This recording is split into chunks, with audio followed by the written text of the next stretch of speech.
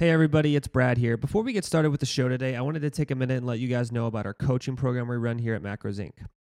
We believe that every person on the planet deserves to live their healthiest and best life. A qualified nutrition coach and personal trainer can be the key to living that life. At Macros Inc., we provide fully customized one-on-one nutrition coaching and online personal training that has changed the lives of 10,000 people and counting. We offer a 2-week free trial for our nutrition coaching, and you can get started risk-free today. Just go to macrosinc.net/services and sign up. Let's get into the show.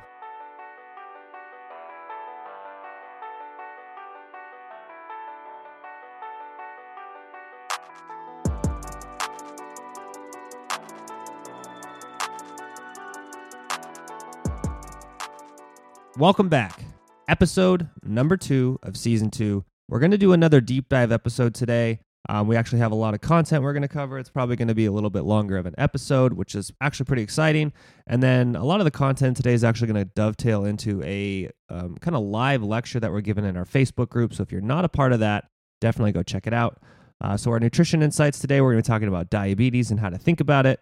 On the business side, we're going to talk about how everything works, but nothing works forever. And on the What Am I Learning today, we're going to cover how if you want to make any progress in any of your goals, you have to make sure your mental space is taken care of.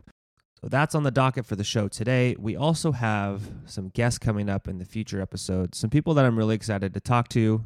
We have some awesome topics coming up. Some of the people are going to be from outside of Macros Inc. Some of the people are going to be from inside Macros Inc. So super excited. Buckle in for today's show. It's going to be a good one. We'll see you guys in the show right now.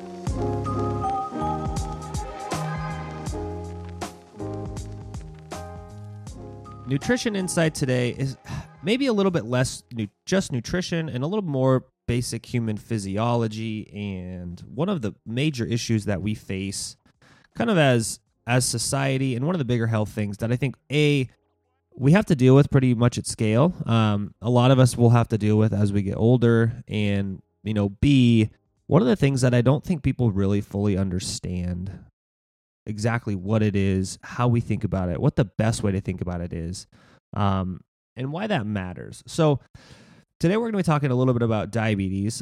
We'll probably focus mostly on type 2, but we'll talk a little bit about type 1 for a minute.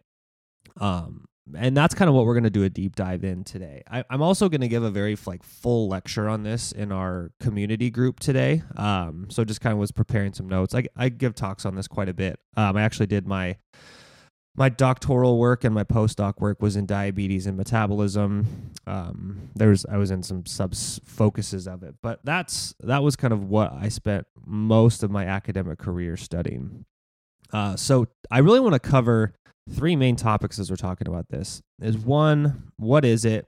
2, why does it matter? And 3, what do we do about it? So the first question is, what is it? And I think this is the most important part of the discussion because I really want people to understand exactly what it is.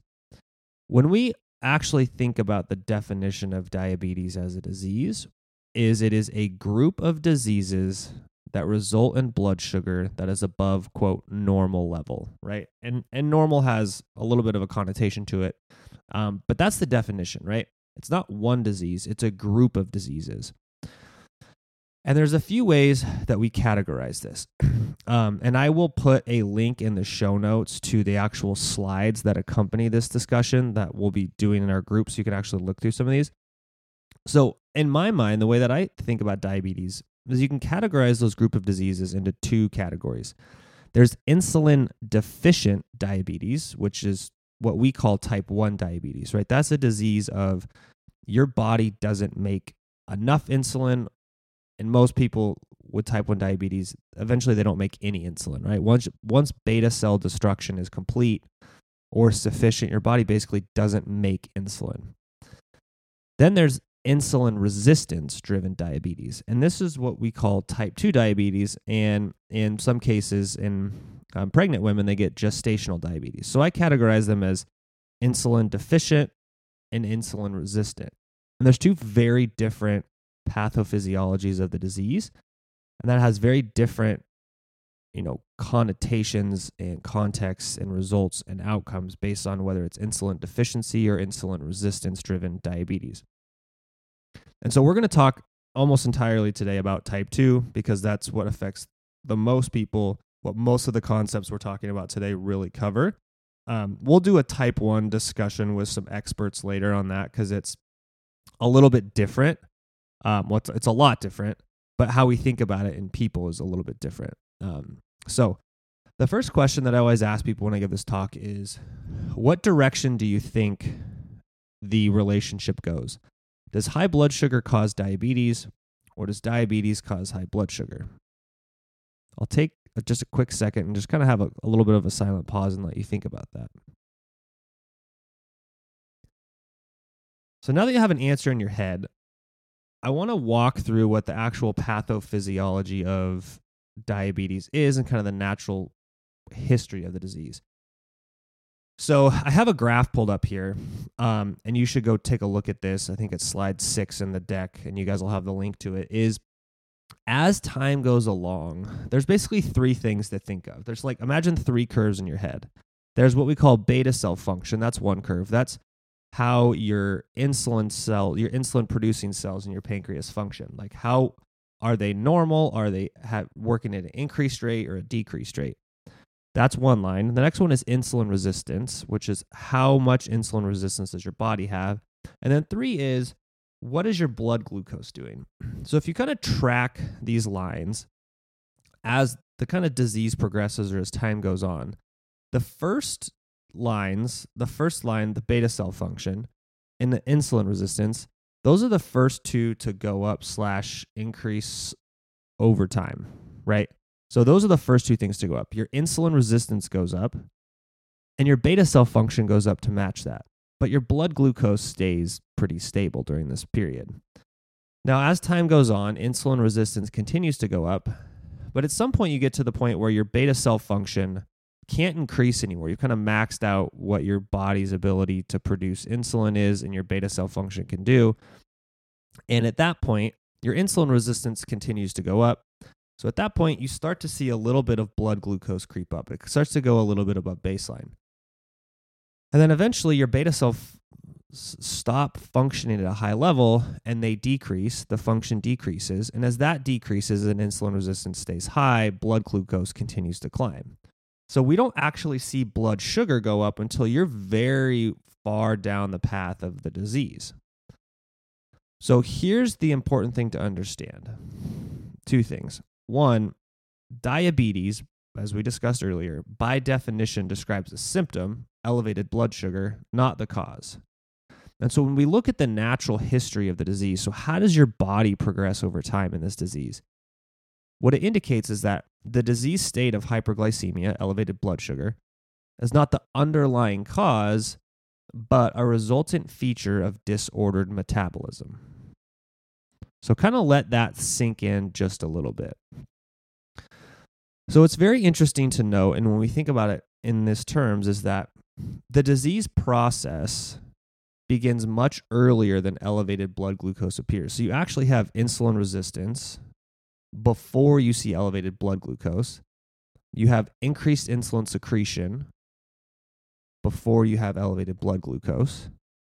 And once those things can't keep up, once the insulin secretion and the insulin function can't keep up with maintaining blood glucose levels, that's when blood glucose starts to increase. So what is interesting, though, is while the disease process begins much earlier than elevated blood glucose appears, clinically, we actually diagnose it in most cases. There are some cases where it's diagnosed slightly differently, but it's diagnosed based on measures of glycemia. So we just discussed that elevated glycemia doesn't really show up until later in the disease. So that means that by the time a client or a person receives a diagnosis, the disease process is actually in full swing, right? I mean, you are probably 5, 6, 7 years down the process of insulin resistance in most people, roughly about that time frame, sometimes a little longer, sometimes a little shorter. But you're several years into the process of this pathophysiology before we actually see a clinical manifestation of it. So why does this matter? Why does diabetes matter? Especially if we think about, from our perspective as coaches, from a global perspective, and from us as people. Well, there's a few things to think about. One, I always view things in terms of risk and how it affects your whole life. And so this is where, and I think we talked about this on the podcast last season, is BMI, as inaccurate as it may be for some people, as kind of this whole healthy at every size thing. I don't want to get too far into the weeds on that. But at some point, you have to separate all the other things from just like, what is the absolute risk that things carry?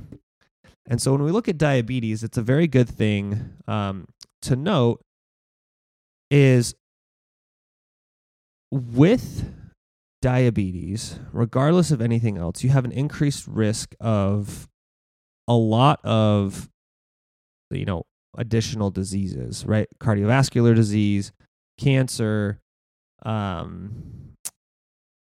kidney disease, eye diseases, nervous system diseases. A lot of these things, you have elevated risk, regardless of everything else. So that means like even if you are a lean phenotype type person with type 2 diabetes, which that's probably what warrants a much deeper discussion. But that can happen, right? Where you're not obese, you're not overweight, you're normal BMI, but you have type 2 diabetes. You still have an increased risk of a lot of these health outcomes. So it's important to understand just the risk profile. So one of the concepts that I always try to tell people is if we realize that the elevated blood sugar is really a result of kind of the disordered metabolism that results in insulin resistance, diabetes is not simply, specifically type 2, is not simply a disorder of elevated blood sugar, but of disordered metabolism. And this affects virtually every organ system. And what's important is this actually changes how your clients respond to exercise, and it can change their dietary needs, but not in the way a lot of people think. So one of the most interesting aspects that kind of blew my mind when I really started to get into like the very deep physiology and molecular biology of how diabetes works is in type 2 diabetes, the most fundamental thing that actually happens is your body has an impaired ability to metabolize fat. And your body actually relies much more heavily upon glucose for metabolism. Now that seems counterintuitive, right? Wow, my blood sugar's elevated. I must have a hard time metabolizing carbohydrates. But what's actually happening is we know that elevated blood sugar is a result of the disordered metabolism. The disordered metabolism actually comes from your fat metabolism is impaired. So here's what's really interesting. In the body, let's think about it this way. You have circulating nutrients in your blood, and then you have your tissues that actually utilize your nutrients. So in people with type 2 diabetes, here's what happens. Your peripheral tissue actually increases the rate of fatty acid absorption from circulation, and it decreases the amount of carbohydrates that these tissues pull in from circulation. So that results in you have elevated glucose because you're not taking up as much from circulation. But what's interesting is inside those tissues, you actually have decreased fat oxidation and increased carbohydrate oxidation. So your body is using more carbohydrates to fuel things and using less fat to fuel things. So you actually get increased fat storage.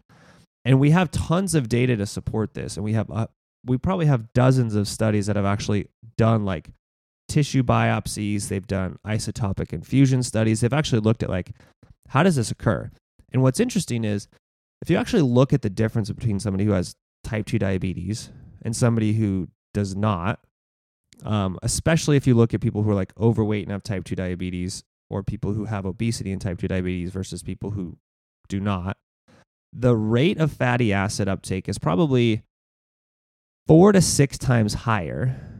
And how much fat is stored, and by fat I mean like actual like lipids, fatty acids, is stored inside their muscle tissue and their other peripheral tissues, is about 4 to 6 times higher as the storage content in those tissues. And what is important about this is think about especially your skeletal muscle. Nutrients are coming in and getting utilized all the time. But as you shift towards having obesity and type 2 diabetes, and specifically when the insulin resistance sets in, as those fatty acids come into your skeletal muscle to be used for fuel, the metabolism in those cells is, I'll just call it dysregulated, such that a lot of those fatty acids don't end up getting utilized, and they actually get stored as forms of fat that actually exacerbate the insulin resistant process. So this is actually a very interesting combination of what happens in the deep physiology of your body. And so this shift is very interesting. And what this means is that how your body responds to exercise when you have diabetes versus you don't is very different. So if you take a lean person who doesn't have type 2 diabetes and a person who has obesity and type 2 diabetes, the amount of fatty acids they use during exercise at a given percentage is much different. So if you take a lean person and you put them on a 40% max effort, right? Probably 40% of that exercise is fueled by carbohydrates and about 60% is fueled by fatty acids. The person with type 2 diabetes at 40%, they have almost zero of their exercise is fueled by fatty acids, and almost 100% is fueled by carbohydrates.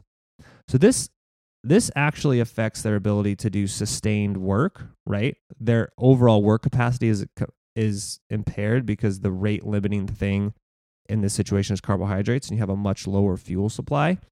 And then how their body responds metabolically from like a fatigue standpoint, right? We know glycolysis results in faster fatigue due to a lot of mechanisms that go on.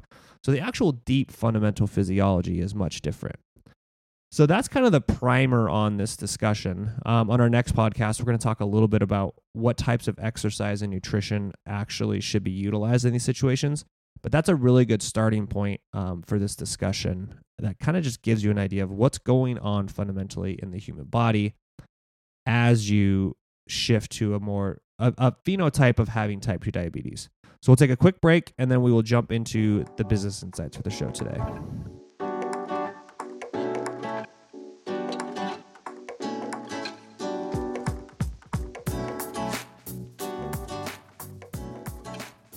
Moving on to the business insights today.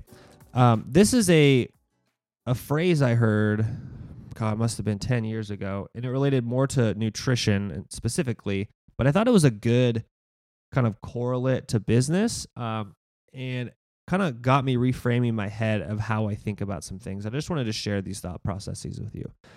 So the kind of quote / quip / idiom is, everything works, nothing works forever, right? And I think this applies really well to the nutrition spaces. Every diet can work, but it may not work forever, right? What works in your 20s when you're an athlete is going to be different than when you're 40 and you're super busy and have kids, to what's going to be different when you are 75 and, walking is the bulk of your physical activity and you're just trying to live longer and manage your cardiovascular disease risk, right? Like everything works, but nothing's going to work forever. And so I think the same thing applies in business.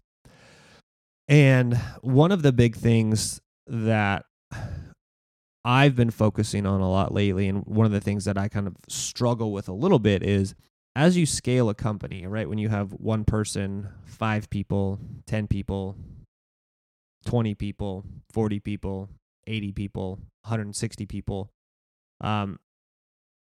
things have to change over time. And there's a couple kind of core areas where I think they have to change. And I kind of want to just talk a little bit about each of those core areas. There's kind of 6 that I'm going to go through. The first one is delegation. As you scale, at some point you have to delegate tasks to other people, because you really can't do everything yourself, right? Even if you work 24 hours a day, 7 days a week, 365 days a year, at some point, like, you just can't do it. Like, there's no way I could manage all of our clients at Macros Inc. It's just physically impossible. The math just doesn't work out. If I were to give 30 minutes a day to a client, that would be how many, let's say you gave each client 30 minutes a week, like on the low end. Like, let's just say that's how that math worked. That means I could do 48 a day, that's how many a month? That's 1,200, almost 1,500 a month, right? So if I worked 24 hours a day, 7 days a week, I still couldn't reach half, not even half of our clients, right? So you, at some point, even in the most extreme situations, you have to delegate. And with that comes a couple things. One, you have to have systems and processes in place such that when you delegate, the ball doesn't get dropped, the quality is maintained, and then you have to have systems and processes in place to like reflect, review, audit, do QA, QC on those processes. And so the delegation is a huge amount of that. And that's really difficult at first. I mean, the first time you delegate a major business task is very scary, especially when it's like your baby and that's something that you've been involved in building with people. That's the first thing, is you have to figure out how to delegate. And the second thing that kind of dovetails with that is how you control the work in the company, right? Delegating is handing something off to somebody to do. Control is how much control do you assert over that person? And what's interesting is as you scale, each level of scale, in my mind, requires less control and more guardrails, right? It's kind of like, the way I think about it is, as you get bigger and as you scale, you need people to operate autonomously, and you need to give people a lot of kind of empowerment to do their jobs and to think outside the box and to do a lot of things. But your job as the leader is to put guardrails on it such that they really can't fail horribly. And if there is any sort of, quote, failure, it's not like anything major. It's some small, like, learning opportunity for that person, right? It's kind of like, the way I always think about it is, you should never put an employee in a position such that if they do something wrong, everything goes wrong, right? It's like the worst case that happens is it's a learning opportunity. So that control, you have to give up a lot of control, and that can be difficult too. But you have to do it in such a way that you put people in a position where they can't really fail that bad. So that's the second thing. The third thing that comes with that, and it kind of spins out of the first two, is your ego. And this is an interesting one, and something that I struggle with, and I think I fall on one side to maybe sometimes my detriment, is as a leader, you have to have a lot of confidence that you have the right answers. You have to have a lot of charisma that people trust that what you're going to do is the right decision. But I'm also a big believer, and maybe to a fault, of you really have to put your own ego out of the way. So it was funny. I was having a conversation with a colleague the other day, actually it was yesterday, and he had just taken a new job at a pretty rapidly growing company, and he was brought in as kind of a very high level position in the company, and he was just kind of talking about some of the struggles that he's having in his new role. And one of the things that he mentioned was, like, whenever he goes into the board meetings with the CEO of this rapidly growing startup, is the CEO always makes it known that it's his way or the highway. And he does it very strongly and openly and verbally, and everybody knows that that's how it works, right? And there's some benefit to that, but there's also a big amount of drawback. And I don't think it always has to be that way, right? I think as the CEO or a major executive at a large company, you have to have a pretty strong will. You have to be able to hold firm on your vision. But I think there's a big way to make people feel empowered. And even if you kind of have the mindset of, hey, it's my way or the highway, the way that your ego comes out and the way that you treat people surrounding those things really matters, especially as you scale. Because if it's just you and two other people in the company, you can kind of have these pretty heated discussions. You can have these things in closed doors, and you guys can have relationships that just like can survive it. But when you have 100 people that see those interactions, that starts to bleed into the company culture. And so I think your ego has to take a big check at the door of like, I have to figure out a way to manage my ego such that I can be charismatic, I can lead people, I can galvanize people, I can make it very known that when I make a decision, it's the right decision. But I also manage my ego such that other people feel comfortable voicing their ideas. Other people feel like their ideas are actually heard. People feel like I'm not on an ego trip that I have to be right because it's an ego thing, and it's more of I'm confident in what I'm doing. And so I think you really have to strike that balance. And so I think that's a big thing, that as you scale, your ego has to scale appropriately in both aspects, right? You have to grow as a person to have more confidence and to have better mental strength and to have, less, fluctuations of emotion, and you have to be able to operate at a much higher level. But you also have to find a way to manage your ego such that it doesn't get in the way of building the people around you. You have to be able to say, hey, that's a great idea. I didn't think about that. Let's execute on that. Right? And I think that's a big piece. The last one is, and this is more of a personal philosophy of mine and of Macros Inc. that we've adopted and may not apply to every business, but I think transparency is a huge piece, right? One of the things when I was early in my career that I always struggled with was the lack of transparency of the broader organization. Like, if you go to your boss and you ask for a raise and they say no, and they're like, we don't have the money, like, well, how do I know that, right? Or if you go to your boss and you ask something and they're like, oh, well, I have to wait for X, Y, and Z because of this and that, but you're like, well, is that actually happening? So I think transparency as you grow and scale makes a massive difference, right? I think about what we try to do at Macros Inc., and we haven't always done this perfectly. There's been hiccups, missteps, things not ruled out correctly. We're human, we make mistakes too, but trying to be as transparent as possible. Like, hey, every quarter, go over the revenues of the company and the expenses of the company and the net profitability, so people know, like, hey, we maybe generate X in revenue, but our overhead based on employees and all this stuff is Y. So the real net profit is this. And how we as executives think about net profit is, that's just not, hey, that doesn't go to Brad's yacht. That's like, hey, that's operating capital for, if we have a downturn, right? If there's another COVID closure, if there is, some change in regulation where we don't get new clients for a couple months. If iOS updates really affect marketing, we have to have X amount of buffer. So here's how that money is earmarked. That type of transparency. Here is how people advance their career at Macros Inc. Here's the steps that they have to take to go from coach to lead coach to director to executive, right?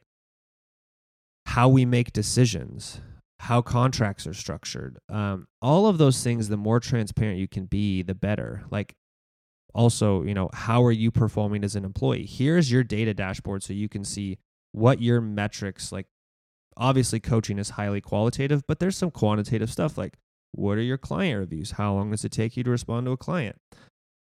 What's your average client length? How does that compare to the rest of the company? Like, all of those data things are hyper transparent. So you can actually see, like, hey, this is how I fit in. Here's what the company standards are. Here's what we're doing. And so nobody ever feels like there's a black box. Now, we don't always do that perfectly, right? We're always learning. Like, we had a miscue last week. It was totally on me. A new policy rolled out. It wasn't communicated clearly. There were some questions. There were some concerns. Like, those things happen. But the more transparent you can be, I think the better in those situations. The fifth one is integrity. And so there's quite a few things that go into that. How to talk about this. I think there's a few ways to talk about it. The integrity piece, I think the first one is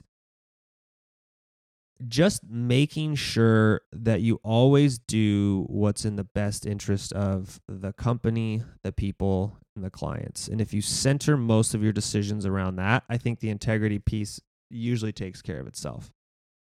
Now, what does that mean by operating kind of a business with integrity, and how does that matter as you scale? I think I'll tackle the second question there first.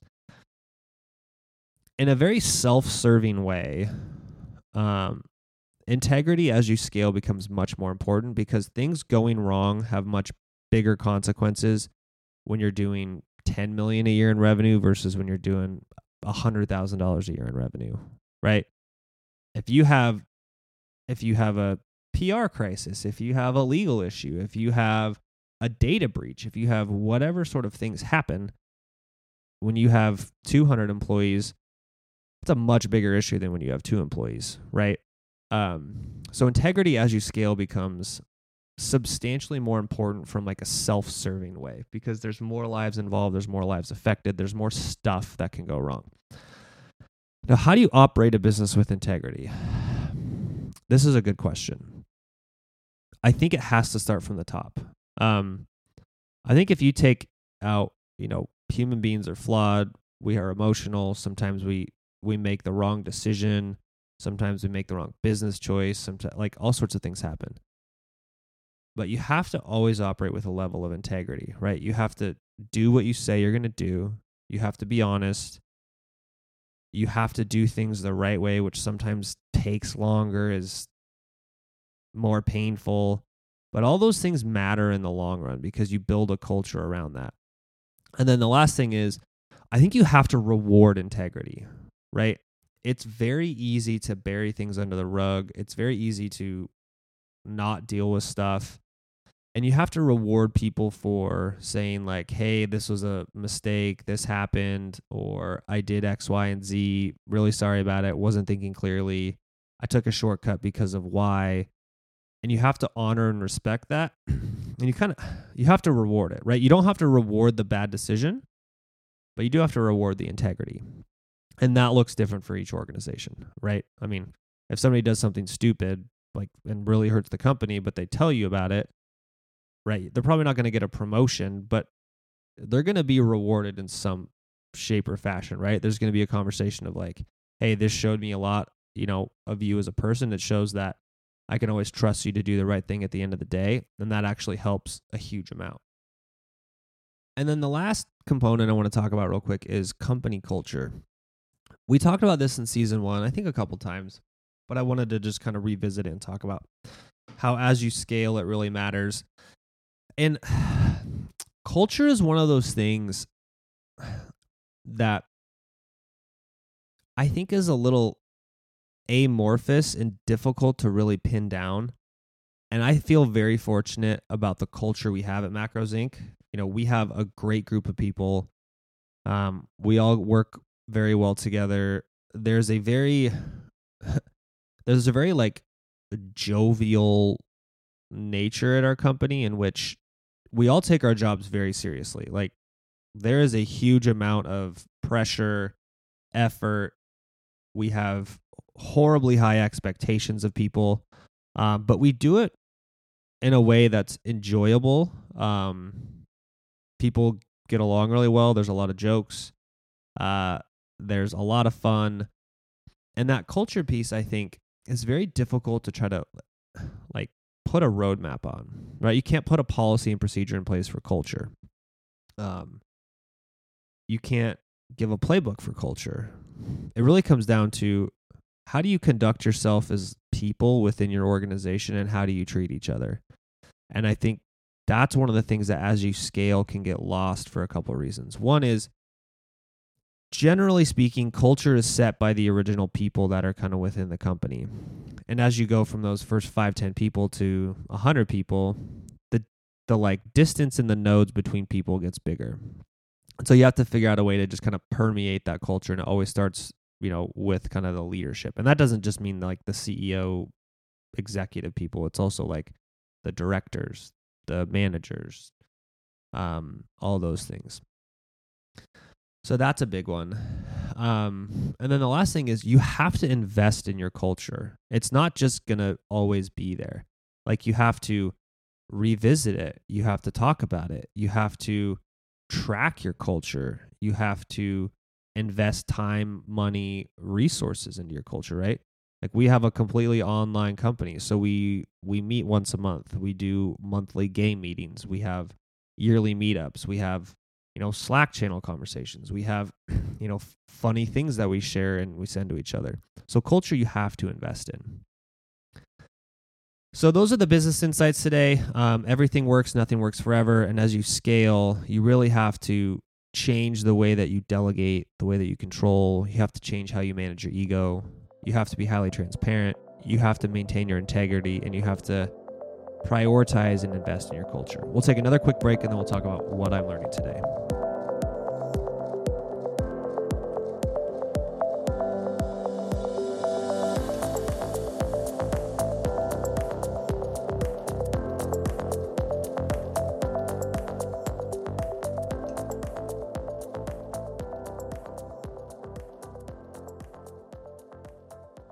Jumping into the last segment of the show, what am I learning today? It is a little bit on mental health, and I'm going to be very broad with this. And one of the things that I've noticed about myself is that my mental space is incredibly important. Is something that I have to actively work on all the time. And what's very interesting is I notice that there's like a direct correlation between where my internal mental space is and how productive I am at my job, how I treat people in my relationships, how I interact with the world, and really just like how effective I am as a human. And one of the things that I learned at a pretty young age is, and through some circumstances and life stuff, is your mental space is incredibly important. It's something you have to actively work on. You can't just like hope it's going to get better.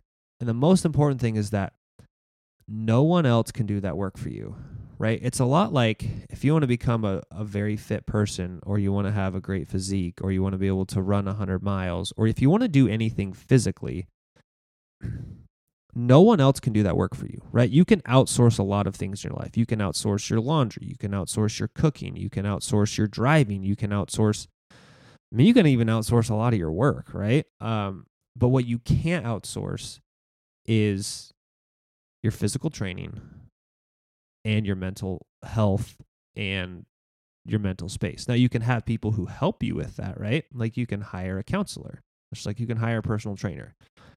But you have to do the work, and no one else can do that work for you. And that means you have to invest in it. You have to make a commitment to it. You have to put effort into that. That doesn't require like, hey, you don't have to go hire a therapist. You don't have to go do all these things, but you have to like actively work on it. You have to be cognizant of it. And it's really important that you just kind of think about like, hey, no one else can do that work for you. It really comes down to what you're able to do. And one of the things that I've noticed about like, especially myself, is if I have days where I'm in like a bad mental space, the most effective thing that I can do is two things. One, I can recognize I'm in that state, right? If I have a negative mindset, if I'm feeling like depressed or anxious, if I can recognize that, that's the first step, right? Like there's a lot of days where I'll be like, I'll have a very woe is me attitude, and I just have to recognize it. And I can be like, hey, I'm in this mental space. I know I'm in this mental space. And then the second thing that helps me is realizing that except for very extreme circumstances, mental spaces and mental states don't last forever. They're very temporary, right? Sometimes they're minutes, sometimes they're hours, sometimes they're days, sometimes they're weeks, but they don't last forever. They change. And so when you're in a bad mental space, if you're feeling like just in kind of one of those bad moods, realizing that, hey, I'll work through this. Let's just stay focused on what I'm doing. Let's acknowledge what's going on. Let's put some steps in place to address it. Like maybe I need to take a break from work and go exercise. Maybe I have a conversation that's really weighing on me that I need to have. Maybe I do need to go see a counselor this week. Maybe I need to go talk to somebody. But those mental spaces don't last forever. And if you can work on it, you can change that mental space much faster. So that's it for the show today. That was episode number 2 of season 2. We should have a couple interviews coming up the next few weeks.